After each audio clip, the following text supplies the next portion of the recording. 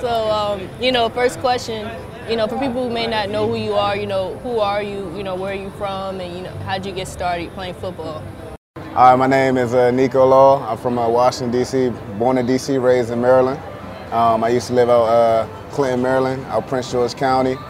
I was a late bloomer. I started football real late. I would say my first year starting football was 8th grade, but my parents was always busy, so I missed all the games and barely went to the practices. So I really consider my first year of football my freshman year at high school.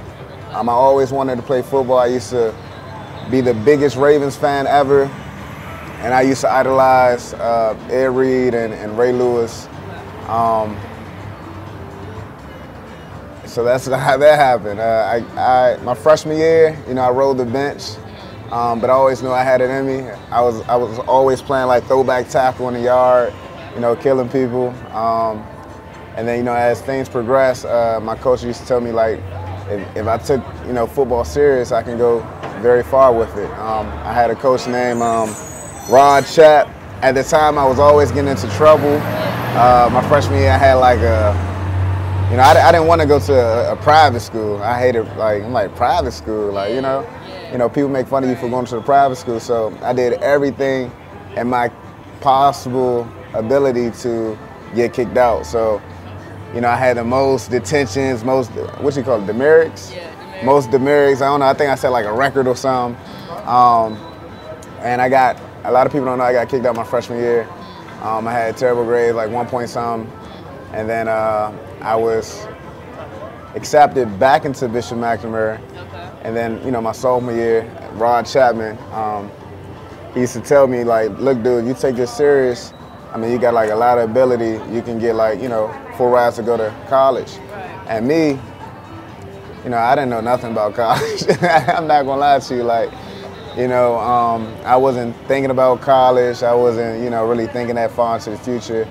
And then when I did talk to my mother, she's like, you got to figure out how you're going to pay for college, you know. So I began taking football very serious. And, you know, that same year I became a 3.0 student and the superstar, like the JV team. Right. I played linebacker, safety, receiver, kick returner, played a lot of different positions. I was just like physically way more inclined than most people. I was just very fast. I was just super aggressive. I was just fearless. And the rest was history.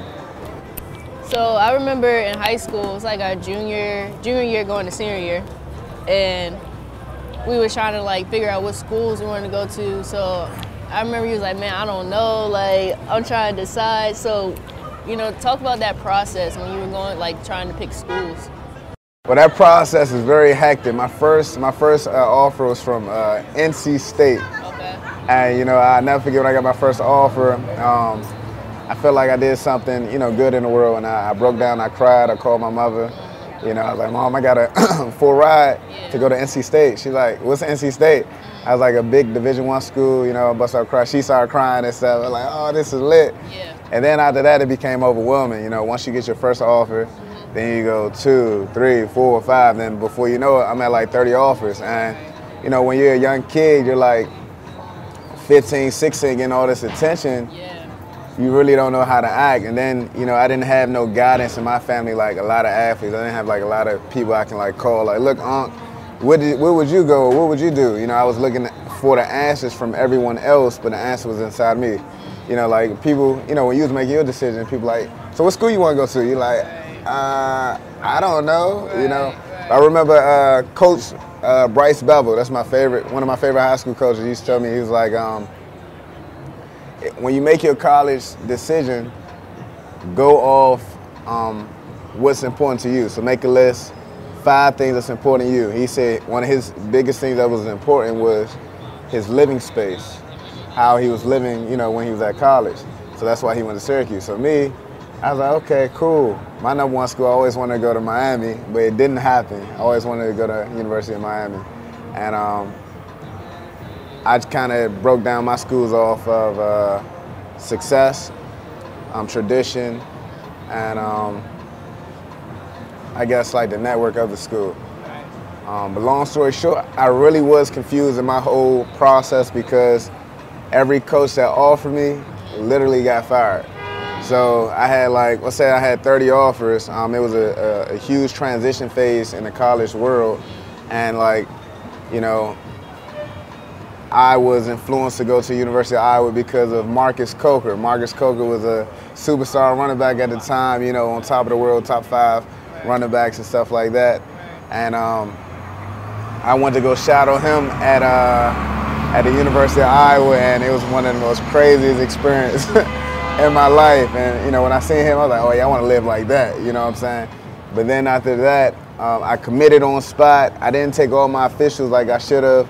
I did a whole trip around the world with my mother. So me, my mom, and my stepfather at the time, we literally took a whole trip from the East Coast and drove down the coast and visited almost every school.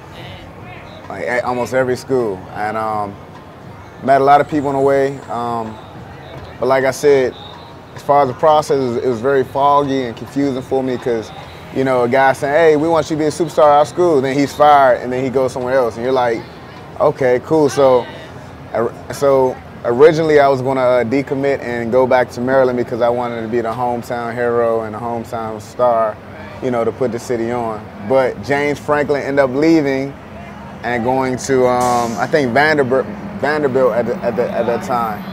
So I was confused, and Iowa at the time was the only school who, like, the coach has been there for like 20 years and no switch up. So every coach that offered me, they was replaced at another school. So I didn't know like new coaches. I just said, you know what, I'm gonna just stick with my decision and, you know, go from there. And that was a whole journey itself. All right, so, you know, once you got to Iowa, you know, you were playing as a freshman. Like, you were getting good minutes. Like, you weren't like, you know, like an average freshman. Like, you were out there. And then, you know, so talk about, you know, your freshman year and then, you know, what happened, you know, the incident, you know, we got arrested. Okay, so freshman year, I had a chip on my shoulder. You know, my senior year, we didn't have like I didn't go off in a very good, you know, farewell from high school. I was rated like, I think like 23 in the nation at my position. And, you know, I wanted to prove that to the people that, you know, I wasn't like some, you know, fluke. So I wanted to, you know, run it up my freshman year. Freshman year, we had a lot of seniors on the team. And when I came in, everybody was way more physically enhanced than me and mentally equipped. So you're talking about a guy that's like 17 years old, 17, 18 years old, who just started playing football, who don't really have the knowledge of a person whose father may be the NFL head coach. So most of the guys that were on my team had a lot of ties to the NFL as far as general managers, head coaches and stuff, and they were way more mentally prepared than I was, especially coming from Bishop McNamara. Bishop McNamara to me was a basketball school. And, you know, we started to change that culture when it comes to football pretty late. But the thing I always had was hard work ethic and charisma and just passion. I always did everything with passion. So my freshman year, I was one of the few guys who played. I played on all special teams. And, you know, you know, I did special teams. I played a couple of games and stuff of that sort. But it was just to get my feet wet. My sophomore year came.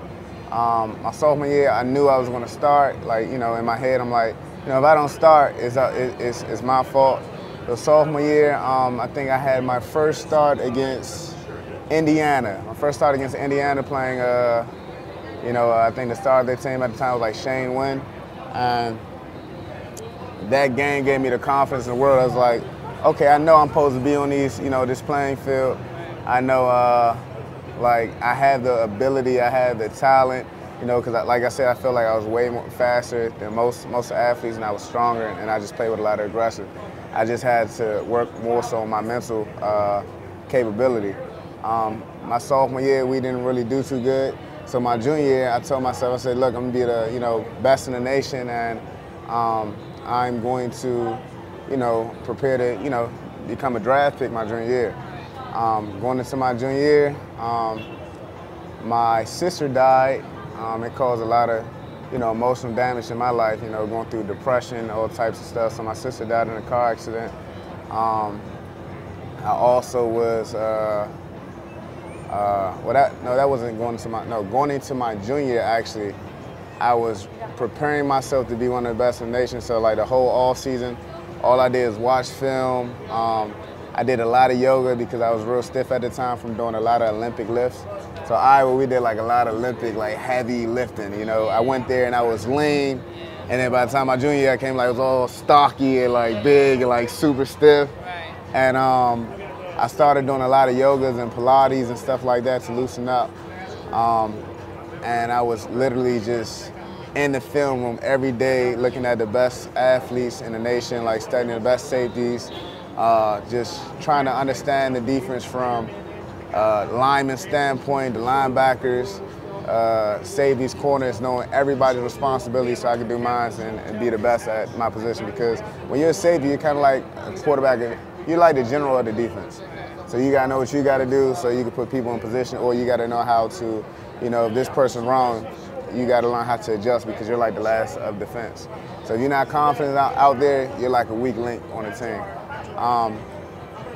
My junior year, I was competing for the starting job. Everything was good, man. Everything was in my favor. I'm like, okay, I'm gonna get the job.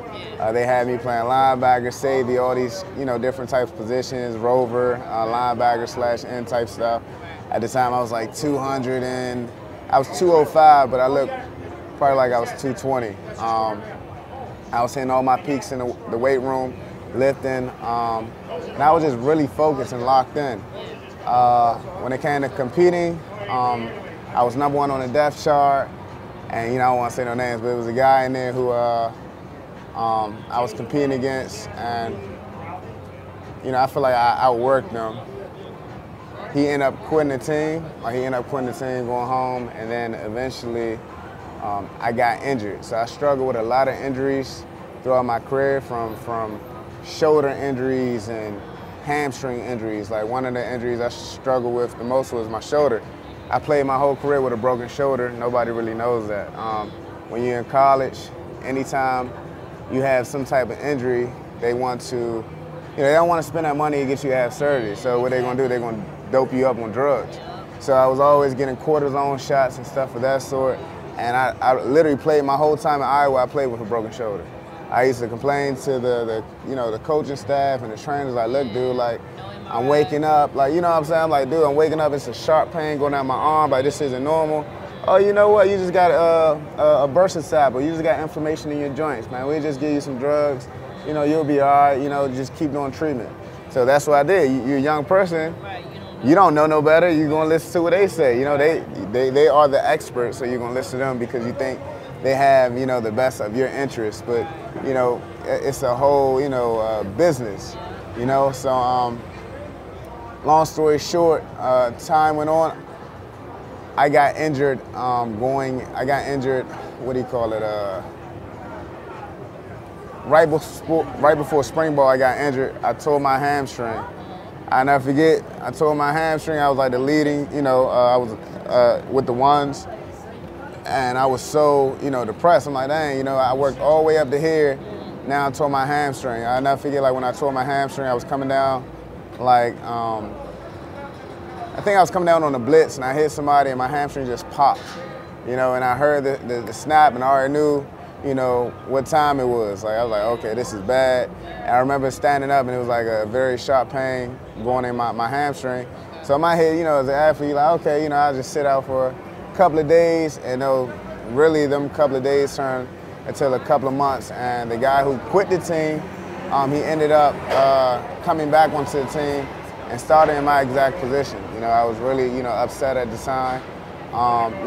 It's really a lot of politics in sports that a lot of people don't know about, man. It's really about who you know or who has connections with who. A lot of people just kind of see, oh, that guy's playing. Okay, well, honestly, majority of people that's on the team, you really get Division I offer, for the most part, you're a great athlete. You know what I'm saying? You're not just out there by chance. So if Nico Law goes down, somebody behind him can play as well. If the person go down behind Nico, Nico Law, somebody behind him can play. You know, all these guys are like top recruit, you know, in the world or in the nation, you know, or the best in their state. So I was fighting a whole lot of, you know, I was fighting to get back, doing a lot of recovery, a lot of therapy, you know, ice baths, you know, stretching, all types of stuff, PRP, STEM, you know, what do you call it, STEMs? Yeah, STEM. Yeah, STEM, ice and STEM, you know that, the whole ice and STEM, doing a lot of recovery, pool recovery, workouts.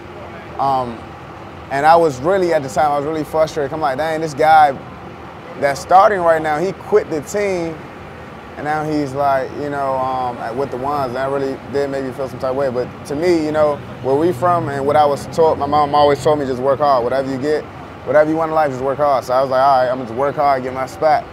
You know, so I continued to work hard. I was grinding. When summer camp came, when summertime came, like I missed all the spring ball because of my injury. I barely did like the winter workouts, and then when it came to the summer workouts, you know, that camp right before the season, I literally just got cleared. Like I literally just got cleared to practice. He was with the ones, and I was like, man, I gotta give it all I got. You know what I'm saying? I gotta give it all I got, because you know you had that sense of pride, man, when you playing on TV or you playing college, because you like, I got support for back home. You know, I got a family that's watching me. I got my little brother that's watching me, sister, all types of stuff. And I think the decision was made like right before the first game. My coach told me, hey, it's a 50-50. You know, this person has been here all this time and you haven't. You know, we don't know how long, you know, you're gonna be able to sustain, blah, blah, blah. And they said I was gonna go to first half, he's gonna go second half, vice versa. Stuff ain't happening how it's supposed to happen, and long story short, I ended up riding the bench. And it was just a blower to me, you know, not just like my ego, but more so like, dang, I gave it all I got. You know what I'm saying? I really blood, sweat, and tears, like I was out here, you know, like, you know, not to compare myself to anybody else, but it's like, you guys aren't putting in as much work as I was putting, you know what I'm saying? I'm going the extra mile because, especially when you go to a foreign place, you like, I ain't come out to Iowa for nothing. Like, you know what I'm saying? Like, I could be at home. Like, you know what I'm saying? So, you know, you wanna make your presence known. You know, you want people to feel you. So that was pretty hard for me. So, you know, first game, you know, I didn't get no play time. Second game, I mean, I'm talking to the coach, like, hey, we about to put you in, you know, all these different packages. Third, fourth game, now it's the fifth game, now you kind of like canceled out. As an athlete, you like, all right, bro, you know, F this, you know what I'm saying, you know. So after that, what year, was that your junior year? My whole junior year, I basically, you know, played on special teams, role, you know, I didn't get as much play time as I wanted. I was kind of like a role player. So I was really depressed. It was like one of the most depressed times of my life. But, you know, I felt like my junior year was my year. Going to the end of my junior year, my sister died, so it built even more. Like, you know what I'm saying? It was just like a bad year for me, from injuries to, you know, not getting the playtime I wanted, to my sister dying, you know what I'm saying? So then when my sister died, it was just like one of those, you know, life-changing events to, like, you know, you're like, all right, what you gonna do? Like, you know what I'm saying? Like, this your senior year, you know, you here, you know what I'm saying? You know, at least do something for your sister, like, you know what I'm saying? Make stuff count.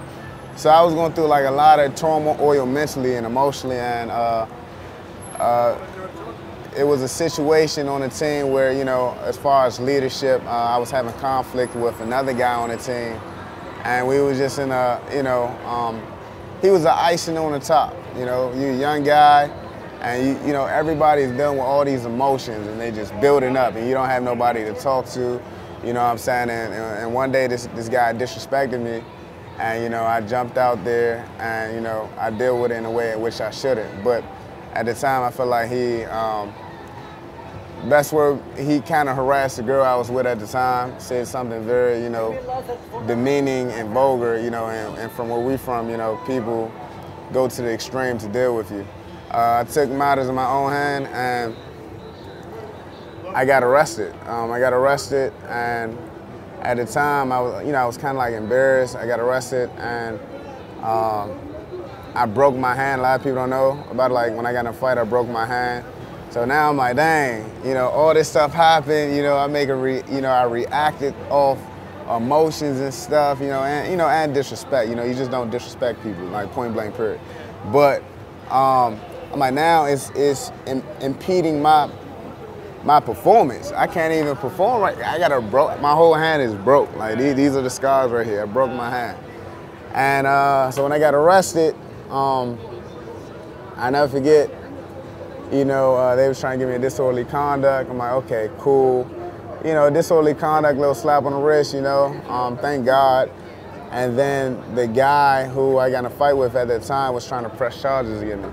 So now I'm like, I'm Nick, I'm like. Like a lot of Americans, I came out of college with a lot of debt. It's very hard for you to break out into the IT profession, and in particular in the cyber profession. I couldn't find the relative experience, let alone a company that would take a chance on me just with the limited knowledge and background that I had. Soder Cyber was developed to do both, to not only just give our students the ability to learn a new career, be it if they're just coming right out of college, if they're changing professions, or if they're just trying to make a new way for themselves. We're expecting to have over 3.5 million jobs open in the cyber profession. We offer job placement. Job placement is important. Once you've gone through these different professional certification courses, along with any other types of training, what happens at the end? Soder Cyber is there to give the relative book experience and also some relative and hands-on tangible experience. Students can now register on our website. Classes are now starting in January.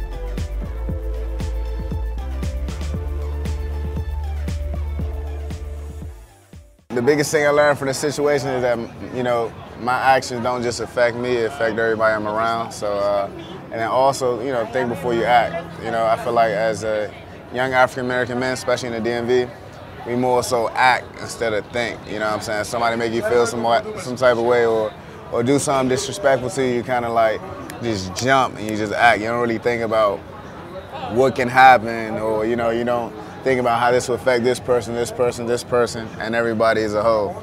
So, I learned from that, and, that's kind of how I move in life now. I kind of like really think about everything before I do it. Then after college, I remember, we was like, that's when we like really started talking. It was like, yo, like, wanna have pro dreams, and, it just wasn't working. Like the contracts, the opportunities were just like somewhere there, and they weren't that great. Like actually, when I was talking to you, that's when I remember we had our talk, and then you got your offer. Yeah. They reached out to you, and that's when you became pro. It was ironic. I remember talking to you on the phone and all that stuff. We was at who cookout? I think Jalen's. Yeah. It was at Jalen's cookout. We was having a conversation. So. Think about with me, I transferred and went to Towson, to, like I said, still kind of be like that hometown hero. Transferred to Towson, I had to sit out a year. It was so depressing for me, man, definitely depressing. And I had to train myself. I had to have the discipline, and literally, I trained myself in the off season. I was blessed to come across a mentor named Troy Jones. He's like, he's like the head trainer of Fit Speed in Miami right now. But he told me a lot, through that off time. And then when I got to Towson, I wasn't on a scholarship. I wasn't on a scholarship anymore, and it kind of like, they like, yeah, you got to prove to us that you deserve a scholarship. So I was hot, you come to a Division I school, you ain't gonna give me a scholarship, you know what I'm saying? So, I did everything in my power to get a scholarship. Long story short, ended up getting a scholarship, and a lot of injuries again happened, man. I went from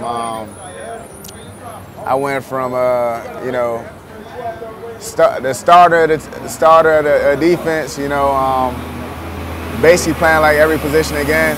And I ended up catching mono right before the season. I wasn't kissing no girls. I don't know what happened. They say it's a kissing disease. But I ended up catching mono. I lost like 20 pounds. I feel like I almost died. It was like one of the worst experiences ever. It was definitely traumatizing. I didn't even get cleared to play right before the season. And then literally my first game coming back, I didn't even train the whole season. They just say, Nico, you clear to play.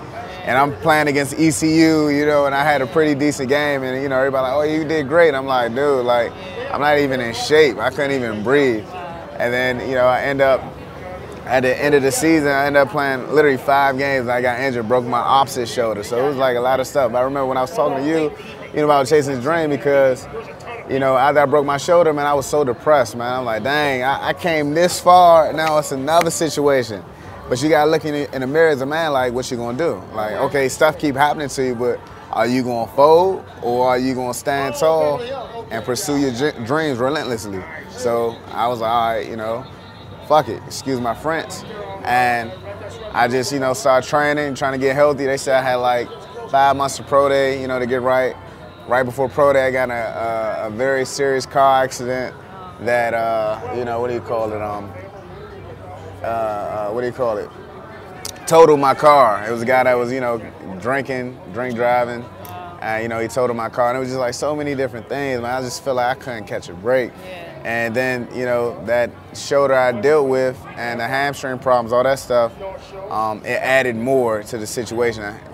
I got pro day like 2-3 weeks from now, and I just get in a serious car accident, totaled my car. You know what I'm saying? I didn't have nobody to take me anywhere because I didn't have rental insurance. It was just so much stress, man. And then when pro day came, I had the worst, like I blew it. I had the worst time. I pulled my hamstring on pro day and ran the worst time possible. And pro day is like that's your big day. That's your big interview. You know what I'm saying? This day can change the dynamics of your whole family and, bring you towards your dreams. And, it didn't happen like that for me, and I was depressed. And like you said, you got to look in the mirror again and say, what I'm going to do? I'm going to sit here and fold, or I'm going to keep, dream chasing. So eventually what I did was, got back up on my feet.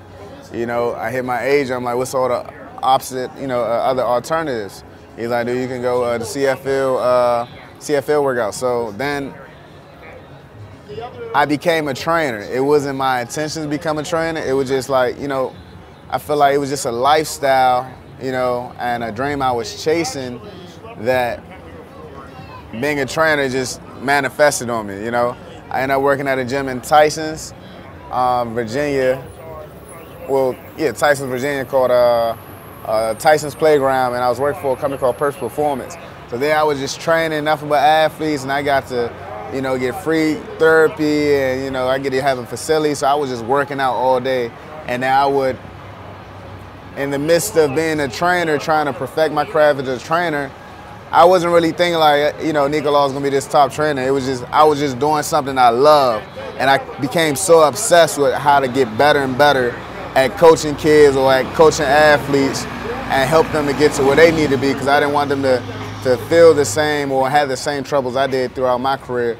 So in doing that, I was still chasing my dreams to go to CFL because training was putting that bread in my pocket. And I started going on